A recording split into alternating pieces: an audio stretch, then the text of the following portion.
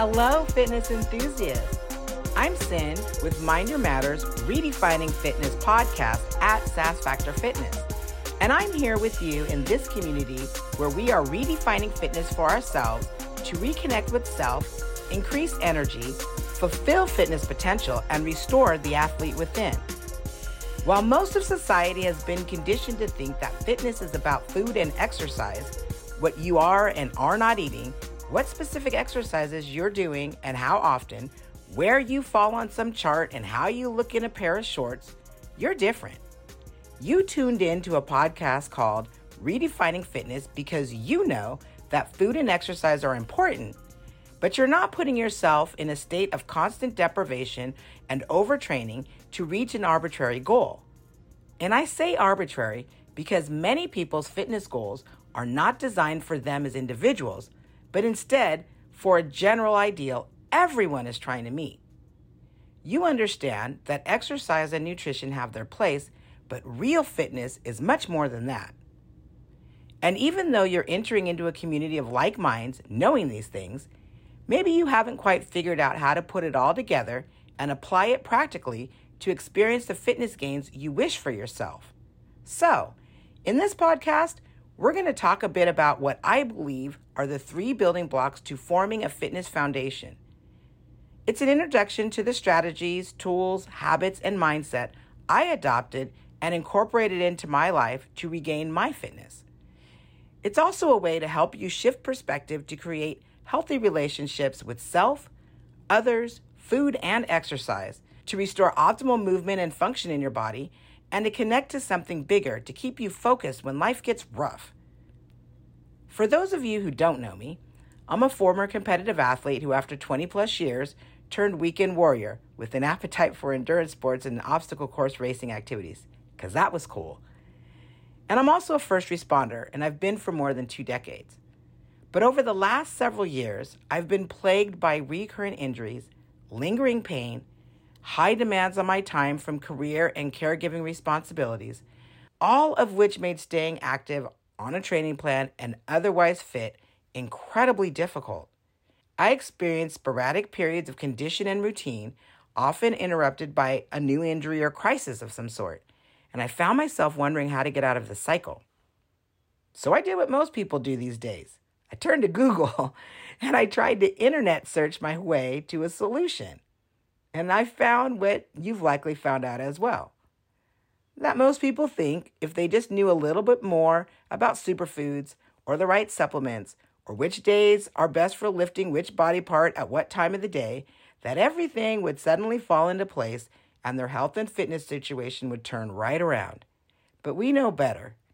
We've eaten all the right foods and avoided the other foods. We've implemented training several days a week, but we just aren't seeing the results the way we know we should by now. And we've been searching for something more. And around this time in my search is when I became a certified personal trainer with specialty in corrective exercise and fitness nutrition and a CrossFit certified level 1 trainer. And I put all that together, my formal training, my background in competitive sports, my job, and what I had found in my own experiences, put it together and I made some progress. But something was still missing. And when I talked about it to people, these well-intentioned people in my life that love me so much gave rational reasons why the results seem harder to come by and kind of gave me some excuses to get out.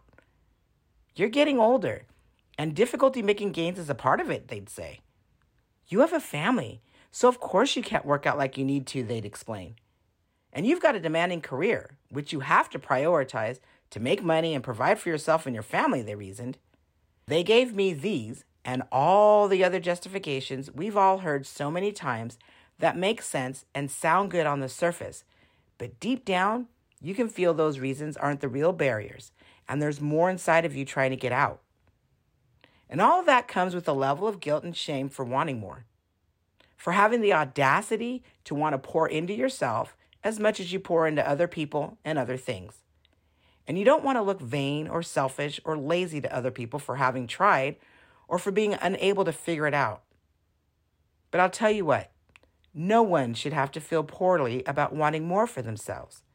especially when the result would mean being in a position to better pour into your relationships, your family, to play with your children and grandchildren, and to live a more fulfilling life. And I understand that feeling. For more than a decade, I was in the pain injury recovery cycle. You know the one, where you keep pushing yourself and engaging in the activities you want to, even though your body is resisting and telling you to stop. You experience a great deal of pain during or afterward, and eventually end up injuring yourself from overuse. Yeah, overuse. Because you can reduce your activity and still have an overuse injury if the reduction isn't what you needed for your body in that moment. So you get benched by your body and end up sitting on a couch or laying in bed, sad, hurt, and frustrated, before mustering up the energy to get out and get moving again without having properly addressed whatever issue is nagging you, only to experience pain and get injured again. And the cycle repeats. Have you been there before? I have. Quite a few times. And for me, it got so crazy at one point that the rigors of work had me in that cycle. So I wasn't even making it out the door for fun anymore. And I hated that place. Now, like I said, I'd been a competitive athlete throughout college and well into my 30s before entering into a profession that placed high demands on the body. And I was able to keep up my fitness and activity level even after my first few injuries at work and the demands that work placed on my time. But with each passing year, I struggled more and more with reoccurring injury and lingering pain. And that was the thing that kind of made that excuse about getting older really settle in and feel like maybe this is it for me. But I knew that that wasn't the thing. And I think you feel that too. And maybe you've had this experience where people start looking at you funny for wanting to keep trying and for not having figured it out yet. And meanwhile, we end up suffering alone, inside, battling injuries, the roller coaster weight loss, weight gain of the same 20 to 25 pounds, exhaustion, and frustration without experiencing any real results. We have less energy to spend time doing the things we truly enjoy, being with friends, family, out in nature. Our work-sleep cycle becomes more and more disrupted, and it interferes with our ability to be active during the day and to take care of our responsibilities. And for me, that responsibility was caring for my ill and aging and very active parent on top of the things I had going on for myself. It wasn't until I was 60 pounds overweight, in constant pain, unable to get up from sitting without effort and making grunting noise, the kind where people look at you and ask if you're okay, and I was barely able to walk from my bed to the kitchen without hunching over, that I said, enough is enough. I looked at the cycle I was in, what I knew about fitness, and I wanted to know why I kept cycling between doing all the things and then absolutely nothing. I felt defeated, depleted, and depressed. And I was sitting on my couch, and I just kind of screamed out in frustration and pain, why is this happening to me? And why won't what I've always done work anymore? And then I heard it. That still small voice inside, the one that always knows. And when you listen, never leads you astray. And it said to me, because your knowledge and drive aren't the issue. And I knew in that moment that not just my body, but my mindset and my spirit needed help too. There was a level of unrest and conflict within me that had been blocking my path, and I needed to fix it for the rest to flow. What I did next, I didn't have a name for yet, but I went all the way back to basics, beyond traditional models of exercise and nutrition that are meant for the masses, and I really took a look at me, my situation, how I felt, what life factors played a role in my energy and pain levels, what injuries I needed to focus on really getting properly healed before I started lifting, running, or whatever thing I thought looked like training. And when I put all of that together and looked at those things honestly and gave them the respect they deserved and started working through them instead of ignoring them and pushing them to the side, something magical happened. I started making progress.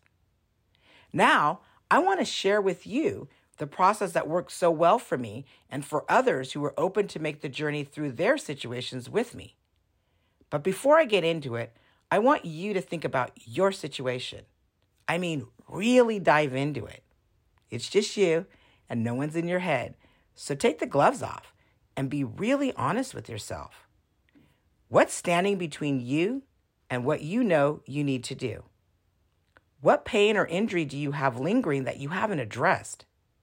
And what time limits are you afraid to tinker with out of guilt for not being there for someone or something else, like your job or kids or spouse? And what thoughts or ideas are leading you to believe that you've passed your prime and real fitness is beyond your reach? Whatever the answers are, there is a way to address and overcome barriers to your progress, but it will take effort and honesty with yourself. And I can help if you're open to it, using the 3 building blocks for forming a foundation of fitness: your mind, your body, and your spirit. An issue in any of these areas will impact the others and make progress way more difficult to attain and sustain. Now, it is possible to push and force and power through, but why overexhaust yourself? Especially if you're already exhausted, depleted, and at the end of your rope. Who wants to add to the effort needed already? Why not put that last bit of energy you've mustered up to a better use, toward upping your game rather than battling yourself?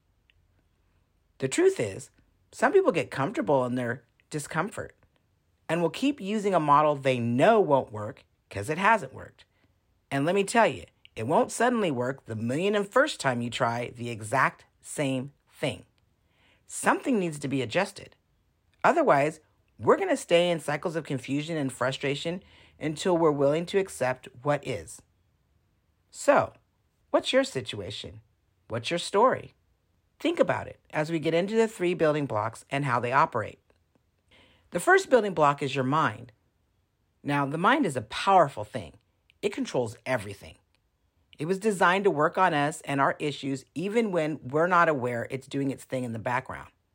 And whatever it focuses on, it magnifies as it tries to solve, usually from a position of protection, which means it's looking for what's not working and what's wrong rather than what is working and what's right.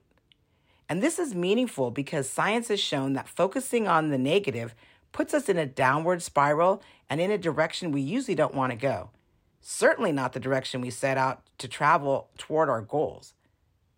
And in order to get back on the path, we need to retrain our minds to work for us rather than against us as it solves our issues. The way to accomplish that is to first reconnect with self and shift perspective to create healthy relationships with self, others, food, and exercise. The second building block is the body. This is the area we spend most of our time trying to change. Let's be honest. All of our efforts are singularly focused on trying to make adjustments to get our bodies in the shape we desire. It's the thing traditional and trendy models of fitness focus on also. How to manipulate things to get to some ideal that usually isn't really what we need as individuals. I mean, what good is it if you can bench 300 pounds but can't walk up a flight of stairs without pain? Or you look fantastic in that outfit or suit, but you can't play with your kids without running out of energy, and you can't fall or stay asleep to save your life. Or everything looks great on the outside, but you feel run down and your blood pressure is through the roof. The issue is, we don't always go about working on our bodies in the best way. And that's evidenced by the number of people who are actively and continually struggling with getting and staying fit and healthy. One key is to understand that for the body to move with ease doing the things it does for us automatically, like breathing, sometimes your ability to breathe well is rooted on your body's inability to move the way it needs to if posture and muscle function is off. And to allow for gains in strength, stability, and stamina, we need to first ensure the body's moving and functioning in a way it was designed to do. Many people attempt to apply training protocols to a body that's not moving properly. This is a recipe for eventual pain and injury. So the first thing we want to do is restore optimal posture, movement, and function before beginning intense training.